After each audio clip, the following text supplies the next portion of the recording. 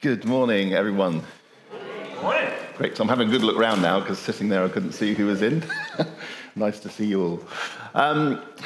There's a story told that has some truth to it, that a woman in India was quite concerned about her young son as he was growing up for his what became like an addiction to sugar. He just wanted sugar on everything. No matter what the food was eating, sugar was going all over it.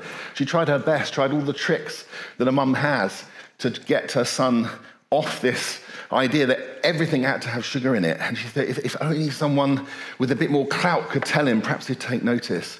The person with the biggest clout in India at the time was Gandhi. She thought, if only he could meet Gandhi, Gandhi would tell him, stop eating sugar, but don't have so much sugar on your food. And a chance came. She was able to meet Gandhi with her son, and she took her young son to Gandhi and said, Gandhi, would you please tell my son to stop eating so much sugar? It's so bad for him.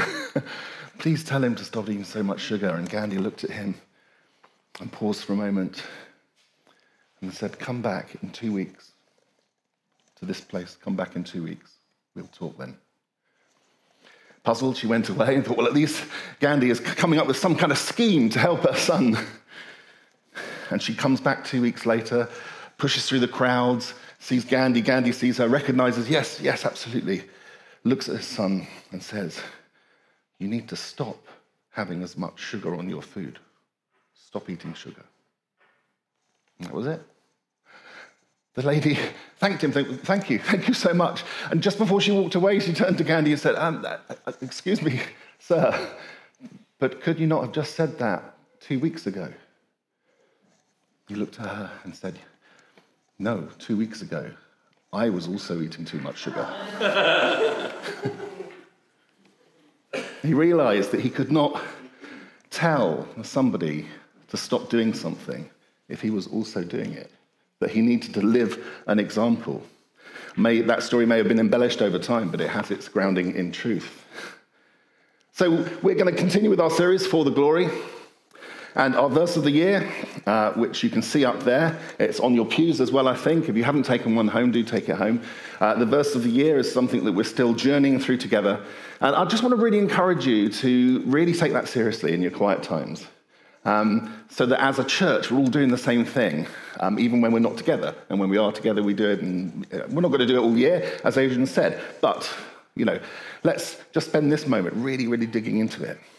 And what we're going to focus on today is 11:1. Follow my example as I follow the example of Christ. Follow my example as I follow the example of Christ. That's pretty much all we're going to look at. But we're going to look at it in a way that sort of hopefully brings light and uses a whole load of other scriptures to sort of expand. So reading today is... Well, there's the title as well, Following the Example of Christ. If you like titles, then that's the title for today, Following the Example of Christ. The reading that I've chosen to look at in a bit more detail today is John 13, 1 to 17. That's John 13, 1 to 17, and I'm going to read that now. It was just before the Passover festival. Jesus knew that the hour had come for him to leave this world and go to the Father. Having loved his own who were in the world, he loved them to the end.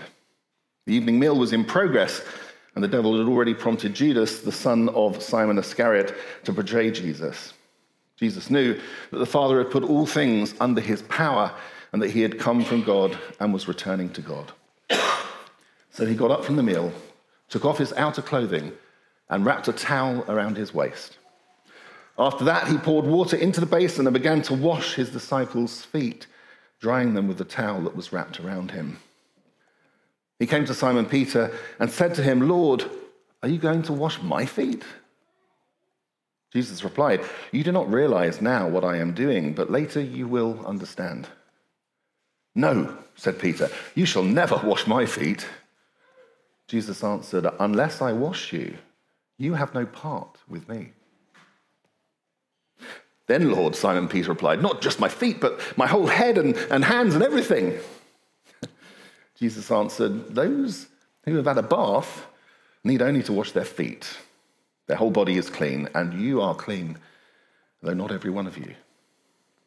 for he knew who was going to betray him, and that was why he said not everyone was clean. When he had finished washing their feet, he put on his clothes and returned to his place. Do you understand what I have done for you? He asked.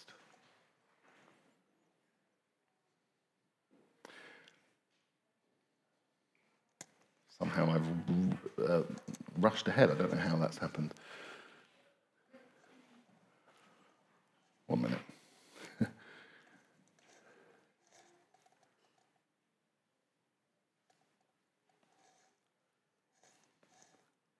Do you understand what I have done for you? He asked them. Sorry about that. You call me teacher and Lord, and rightly so, for that is what I am. Now that I, your Lord and teacher, have washed your feet, you should also wash one another's feet. I have set you an example that you should do as I have done for you. Very truly, I tell you, no servant is greater than his master, nor is a messenger greater than the one who sent him. Now that you know these things, you will be blessed if you do them.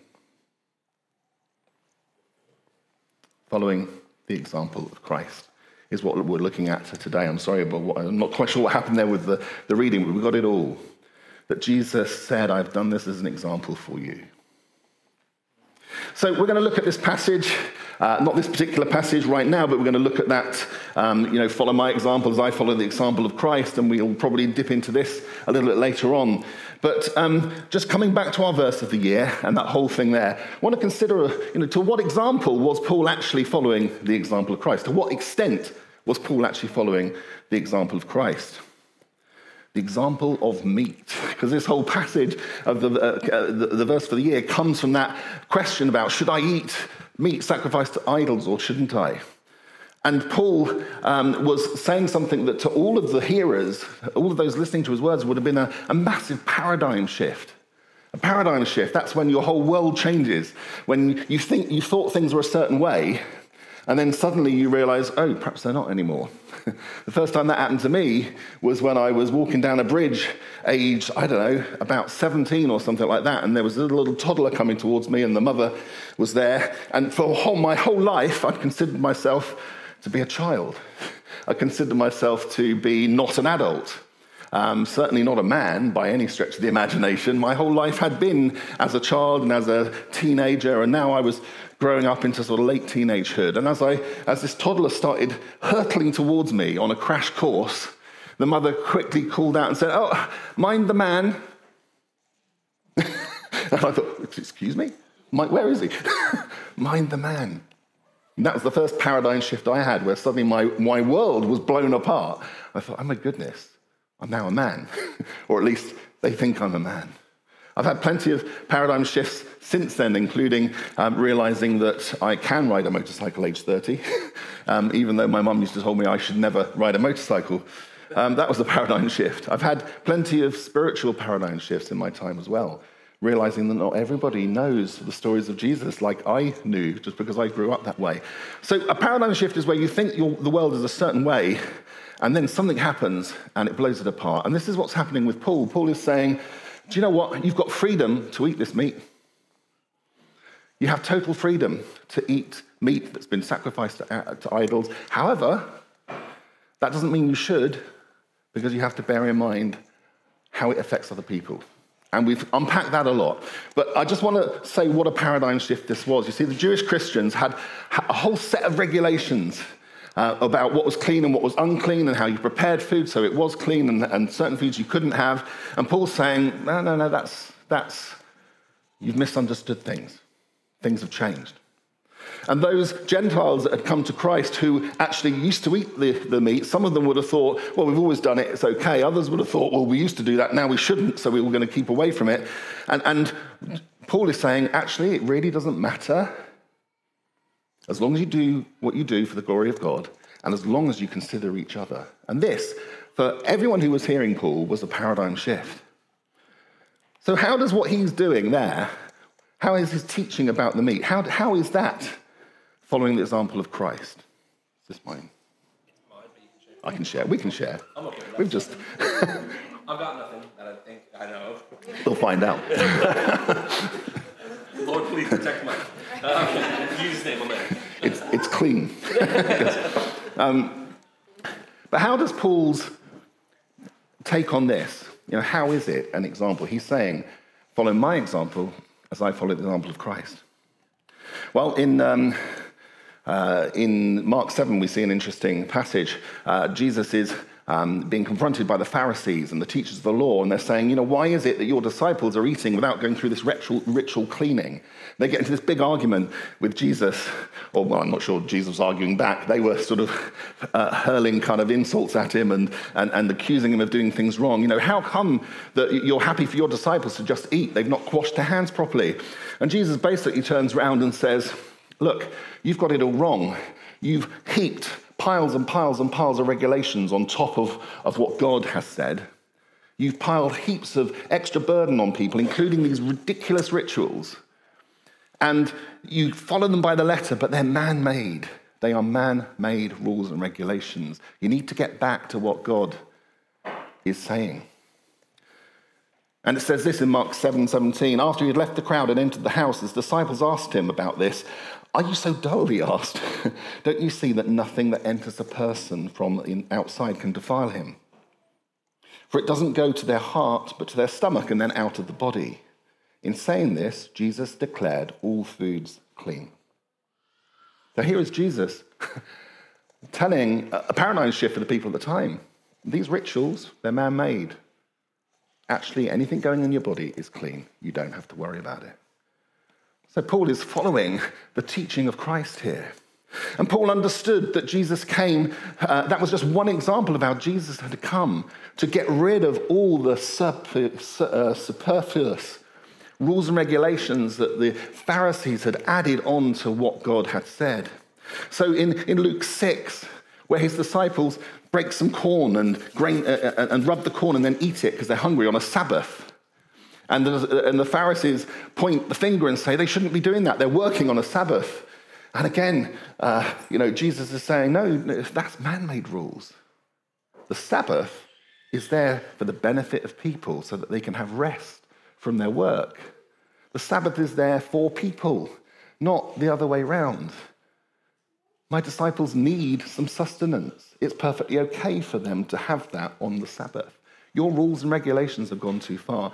And so what Jesus is doing here, there's other examples. The woman at the well, when she's asking about how should we worship, this way or that way, you say this, we say that. What do we do? Jesus says there's a time coming where it just won't matter.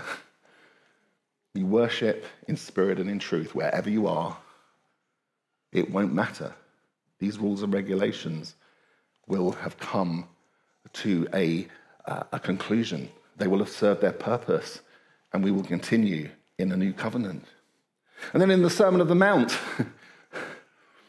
when Jesus starts going through some of the rules and regulations that the Pharisees didn't put as much emphasis on as perhaps they should, he's saying, look, you've been told that you shouldn't murder, but actually the spirit of the law is that you shouldn't even be angry with your brother or your sister.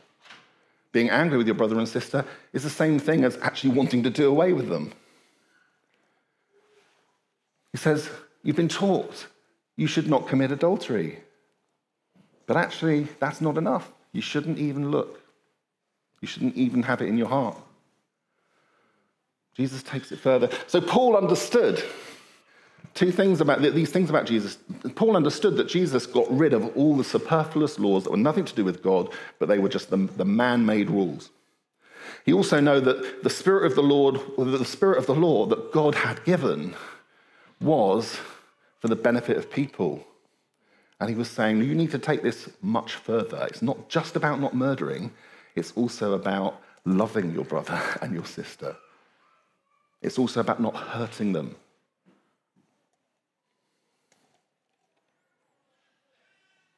You see, loving your neighbour as yourself is so important. And the whole law is sort of tied up partly with that. You see, in Matthew 22, when Jesus is asked, what is the greatest commandment in the law? Jesus says, love the Lord your God with all your heart, with all your soul, with all your mind. This is the first and greatest commandment. And the second is like this, love the law, that love your neighbor as yourself. All the law and the prophets hang on these two commandments. And Paul understood this. Paul understood that everything in the law that was from God was to do with loving God and loving our neighbor. And anything that went against that was man-made rules that had nothing to do with why God had given the law in the first place. And so it's through that lens, through that example of Jesus, through that teaching of Jesus, through that understanding of what Jesus is doing, that Paul is saying, I'm following Jesus' example here in saying you don't have to worry about the meat other than how it affects other people, because you need to love your neighbor as yourself. So in all of this, Paul is acting on Jesus' concrete example. What else does this show us? This passage also gives us an example of leadership. To lead is to follow. Now, I just need to say something at this point before I go any further. I wanted to say it at the beginning and it slipped my mind, but it's becoming ever apparent as I talk through this. And that is, please, please, please listen to the Holy Spirit this morning. Listen to God's voice. Because I'm going to be saying things through the rest of this preach and have already said, things that I know I've got a long way to go. Please don't hear it as me saying I've got all of this right. There's stuff in here that, has really, really got to me, really made me think, oh, you've made so many mistakes, Mike. You've got so far to go. There's so much you need to put into practice in what you're learning here. So please understand that. Please hear that. Please pray right now, as I pause for 1 second, please pray right now that God will speak to you through his Holy Spirit. Father, I pray that right now, that you will speak to each individual heart here, including my own, to show us how this applies to us, so that we as a family here in Ganagay will move forward together, getting to know you better and putting into practice your example. Amen. Amen. So the example of leadership, to lead is to follow. Here is Paul saying, follow my example as I follow the example of Christ. Now, before you switch off at this section thinking, okay, it's fine, Mike, I don't need to hear this bit. I have no aspiration to lead. A couple of things you need to know. One is Christian leadership is not defined by a title. Okay? You have all the titles in the world. You could be the Archbishop of Canterbury and absolutely nothing to say against him personally. I've no idea where he's at with God personally. But, you could have that title and not be leading very well. And you could be what on the surface appears to be the humblest of people. And yet, by following Christ, you are one of the most effective leaders. So Christian leadership is not defined by title. Christian leadership is expected of believers. Go into the entire world and make disciples. All of us are called to be leaders. And Christian leadership, therefore, is taught. When you read through scriptures, you'll realize that you are being taught. We are being taught as believers through Jesus' words and through the apostles. We are being taught to be leaders, but not in the way the world understands leadership, but in the way that Jesus shows us as an example. See, this is a model of Christian leadership that is to follow, to imitate. Just an example of how you don't have to be, you don't have a title to lead. When I was a teenager, I had quite a few friends, as you do, and one of my friends was really into a band called Camel. Any Camel fans here? Yeah, a bit of an obscure band. You wouldn't find them in the top 40, that's for sure. Anyway, he was really into Camel, really loved Camel, was always playing these Camel albums and stuff like that, and sort of spent a bit of time with him. Before long, I was an avid Camel band follower. I had the T-shirt. I went to the concerts. I had all the albums. In fact, such of a Camel follower was I that when... in the year where I got baptized in the Holy Spirit and God started to say, right, you need to tell everyone about Jesus, I got rid of all my Camel albums because I saw them as more important, getting in the way My obsession with Camel was getting in the way. But when I look back on that, I think, you know what, I'd never heard of Camel, but I got led into it because of a friend of mine. A friend, just through their enthusiasm, led me. So we can be led by people without them necessarily having the title of leader. You know, when I teach my students to write music, to do anything in music really, one of the fundamental techniques we use in teaching music is imitation. You say, okay, you want to become a composer and write for films. One of the courses we run is film music. You want to write for films, then you absolutely have to listen to the music of William Walton, and you need to try and write like him, because that's what John Williams did and made a lot of money out of it. More money than Walton ever did. Anyway, I digress. But the point is, we point our students to those that have achieved well in the area and say, right, imitate them. Go away, discover what it is that makes them sound like that, and do it yourself. And if you do that enough times, you begin to pick the bits that work for you, and you begin to then get your own voice, and then you begin to lead others. But, imitation is a very, very important thing. And if my students struggle with imitating, then I'll demonstrate. I'll say, okay, have you not noticed this? We can learn from this example by doing it this way, and then through that demonstration. And this is very similar to what Paul's doing. Paul is looking at the example of Jesus and then helping those in a different context who don't perhaps know as much about Jesus' ministry as Paul does, helping them to see it as well. So imitate Jesus, but if you're struggling with that, then I'll help you. And I'll help you through my example in this context. So, this is a model of leadership that we see here. Now, just in case we're unclear, you're thinking, okay, well, is Paul just talking here about the meat issue? No, he's not. And how do we know that? Because if you look through all the letters, you'll see it come up time and time again. So here we go, Ephesians 5.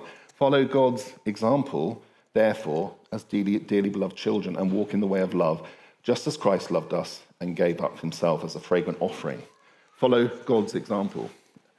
Philippians 3:17. Join together in following my example, brothers and sisters.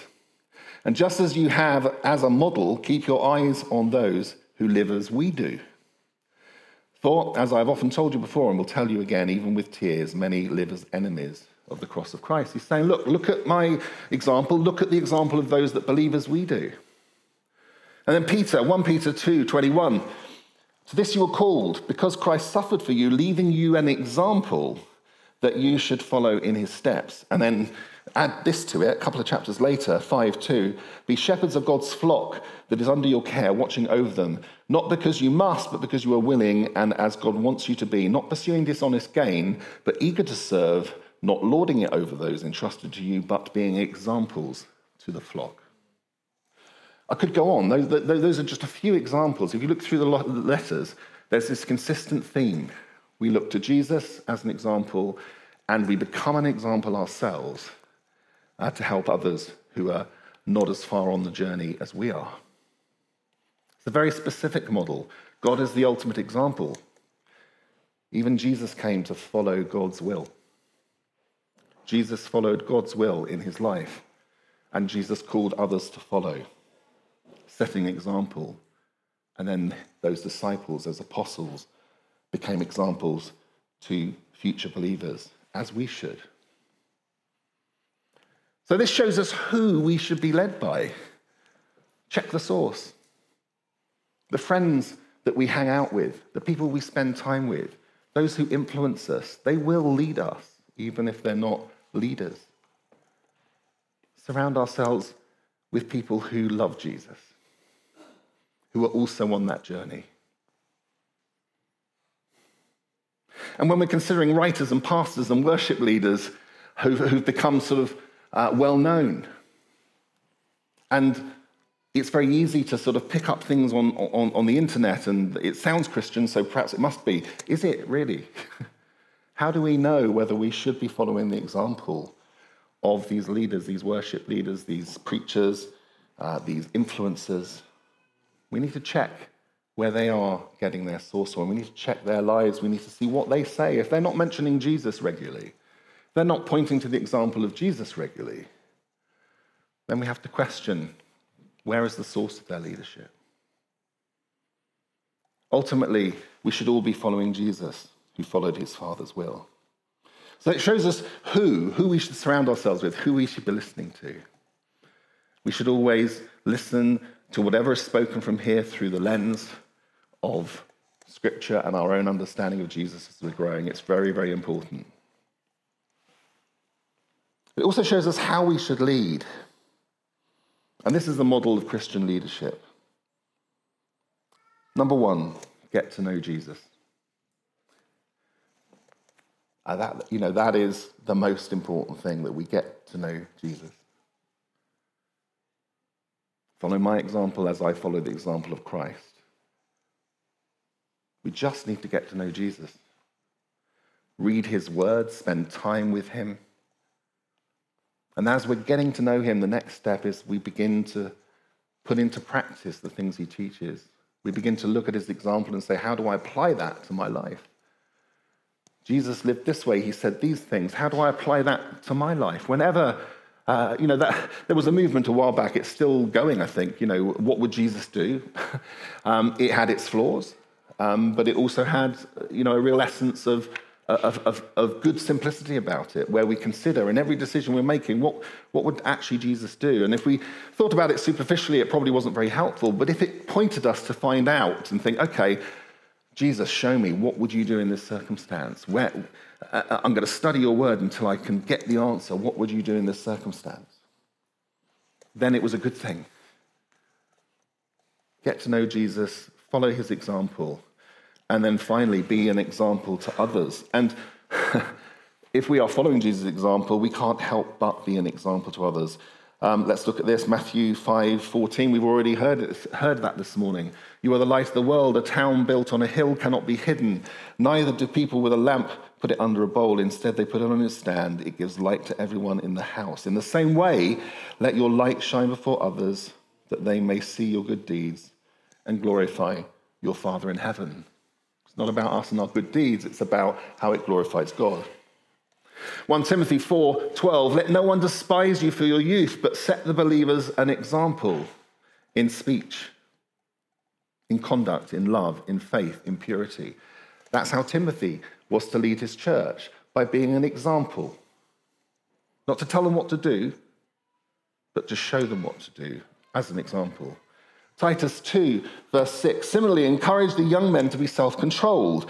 In everything, set them an example by doing what is good. In your teaching, show integrity, seriousness, and soundness of speech.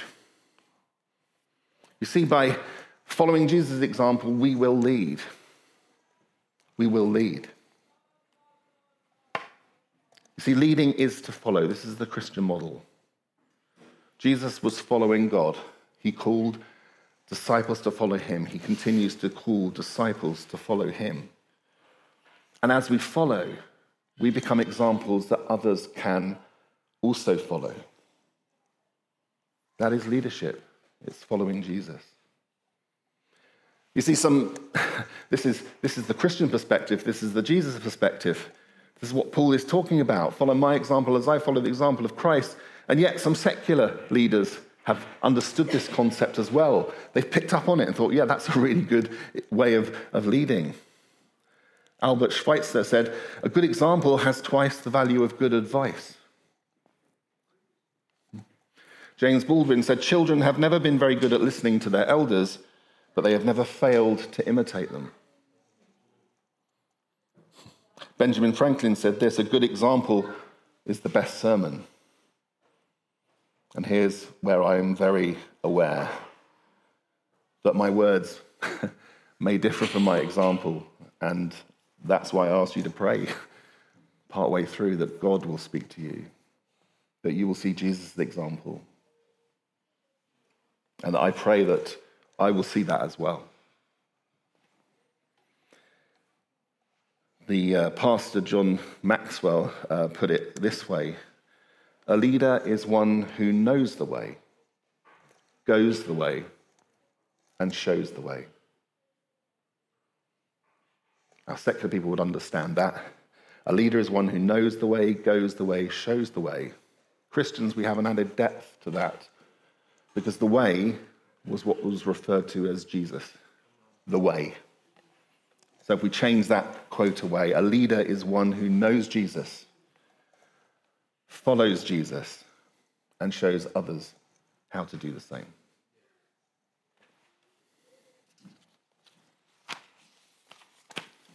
As we come to the last part of the sermon this morning, I want us to consider the example of Christ. So if we are to do as Paul says, follow his example as he follows the example of Christ, then we are being encouraged to look at what the example of Christ is. We could be here all day looking at the examples that Jesus led us, gave us. Every verse of the Gospels will give us an example of Jesus. Every verse of the letters will give an example of Jesus. Every preemptive prophecy about Jesus in the Old Testament will point to how Jesus is our example. So we could be here all day. I'm just going to look at three things and then we're done. The first is Jesus' example of love. And in picking the things that I've picked here and picking the examples, I've deliberately picked things where Jesus has made it clear this is an example. There can be no question. He may not have used those exact words, but he's saying, look, this is the example I'm giving you. You must do the same. Okay, so this isn't me saying we must do this. This is Jesus. The example of love, to love one another as I have loved you, Jesus says. John 13:34, a new command I give you, love one another. As I have loved you, so you must love one another. By this, everyone will know that you are my disciples if you love one another. Now, this is a new commandment, yet Jesus had already explained how loving your neighbor as yourself was the second greatest commandment, and that and the first one was the whole law together. But Jesus says, but here's a new commandment. So in what way was it new? It places a greater expectation in these words. Love one another as I have loved you. You see, before it was love your neighbor as you love yourself. So treat your neighbor as you'd like to be treated. It's very sort of human-based. But the new thing in this commandment isn't just about loving one another anymore. It's about loving one another as Jesus has given us an example of. We are to love one another as Jesus loved us. There's a greater expectation. It's a new commandment. So we need to spend time, if we want to truly do this, if we want to follow Jesus' commandment here, the only new commandment he gave us. If we're to do that, then we need to look at, well, how did you love us, Jesus? And Jesus loved us by spending time. He spent time.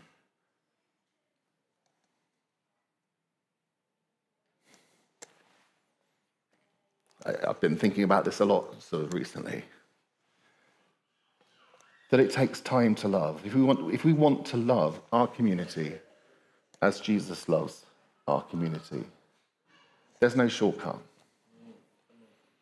We can't do it in 5 minutes. We can't do it as an afterthought. We can't do it as an add-on. We have to dedicate time spent in our community loving it. We need to spend time with each other in order to truly love each other. Jesus spent time with his disciples, with people following him. Another way that Jesus loved us was that he dedicated his life to serve. He dedicated his life to serve his disciples, to serve his followers, to serve us. What have we dedicated our lives to? How do we follow this example? And ultimately, Jesus loved us by laying down his life. Not just dedicating his life, but laying it down.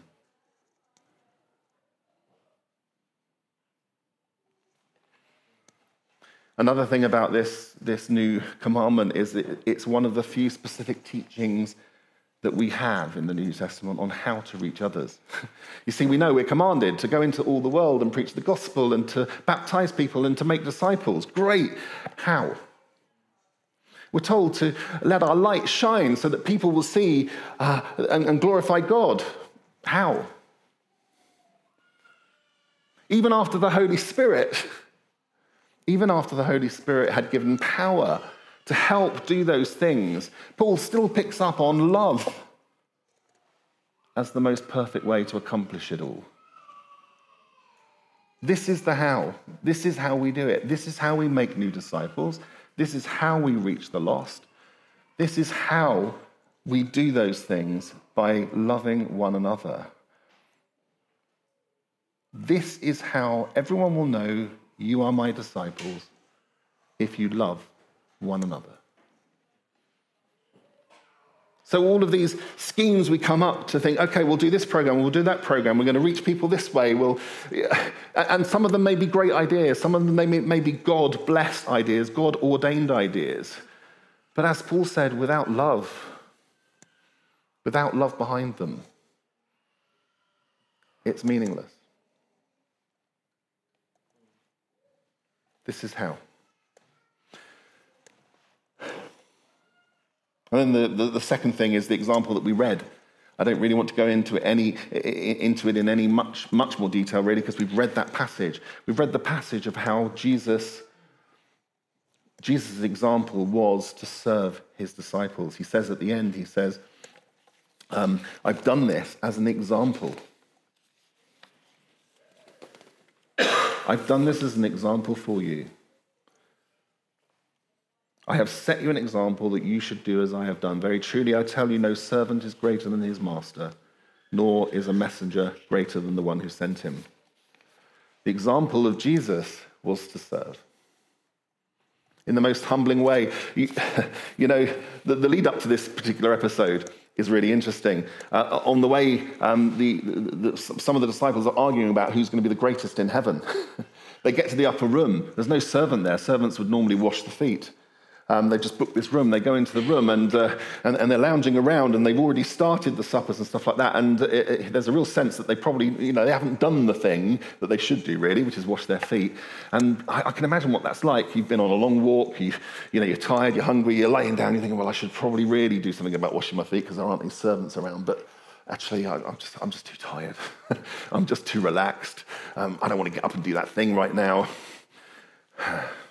And then Jesus gets up and does it. They've just been arguing about who was the greatest. None of them had thought, maybe I should get the bowls out. But Jesus did. And he washed their feet.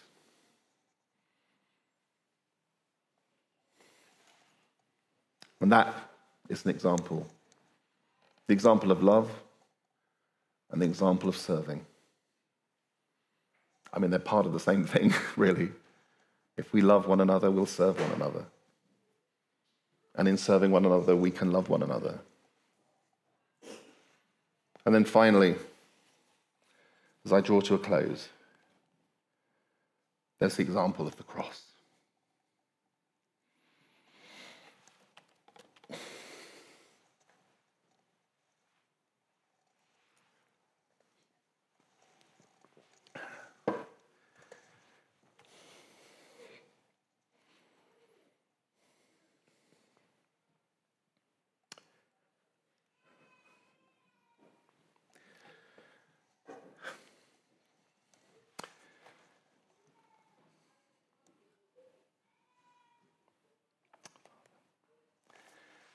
And this is where I break down.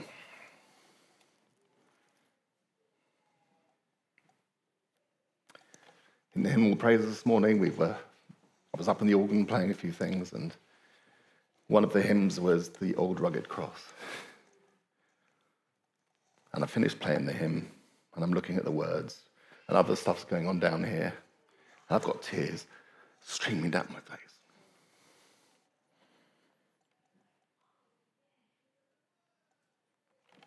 I will get this under control in a minute, and we'll continue. The cross. Matthew 16:22. Peter took him aside and began to rebuke him. Never, Lord. Jesus is telling his disciples what to expect, what's going to happen. Never, Lord, never shall this happen to you. Jesus turned and said to Peter, get behind me, Satan. You are a stumbling block to me. You do not have in mind the concerns of God, but merely human concerns. And Jesus said to his disciples, whoever wants to be my disciple must deny themselves and take up their cross and follow me. For whoever wants to save their life will lose it, but whoever loses their life for me will find it. What good will it be for someone to gain the whole world, yet forfeit their soul? So take up your cross has become a little bit of a lightweight, throwaway comment for us today. Oh yeah, we've all got our cross to bear, you'll hear people say. You're trying to coerce someone into doing something and say, come on, pick up your cross. It's become this throwaway thing. When Jesus referred to anyone who would follow me needs to take up his cross, it wasn't a throwaway comment. This was a comment that would throw the contemporary listeners of the day into complete terror and complete revulsion. It was the most horrific way of execution. It deliberately to put fear in people. And Jesus uses this, knowing what's going to happen. His disciples still didn't fully understand it, but Jesus is using this reference to say, look, if you're going to follow me, you need to take up your cross. Now, take up your cross. That is the image people would have known about the crucifixion. They would have known when prisoners were taken to crucifixion, whether they be martyrs or whether they be convicts who've committed crimes, they would be pushed through the streets, dragging their cross in agony to the place of execution, where they would spend several days suffering before death. This was an image that Jesus was saying that would have been terrifying to the contemporary listeners. And also to the Jewish sensibilities at the time would have also been a revulsion. It was considered a shameful, humiliating death. And so Jesus is saying here, look, this is what it means to be my disciple. How many here are seeking God's will for their life right now? You don't have to put your hands up. It's fine. I think most of us are. But in your mind, how many of you are seeking God's will for your life? And how many of us are thinking, if I can only find God's will for my life, then things are going to be so much easier. Things are going to go, everything's going to come together. Everything's going to be perfect. I'll have a much easier life. Have we really read what's in the Bible? Jesus calls us to a life of carrying our cross.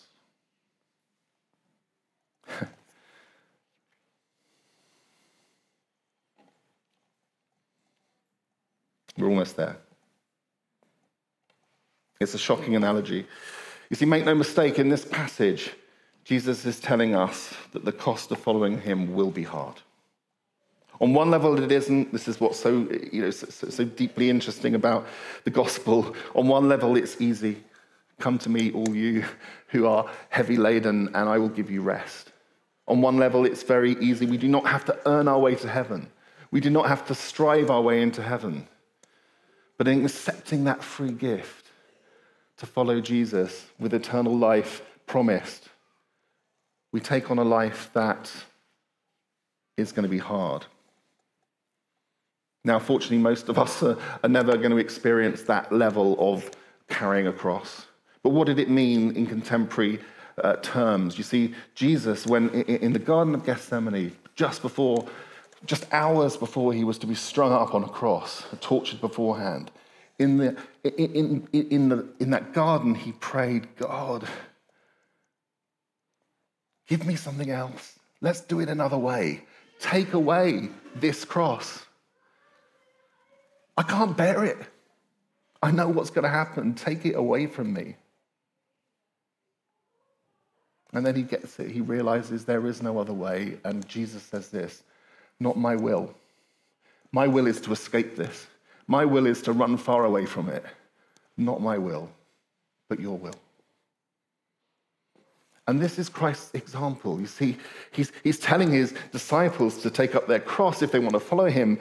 And then, literally hours later, he sets the example. He puts aside his own will. He follows his Father's will and sacrifices his life for the freedom of the world.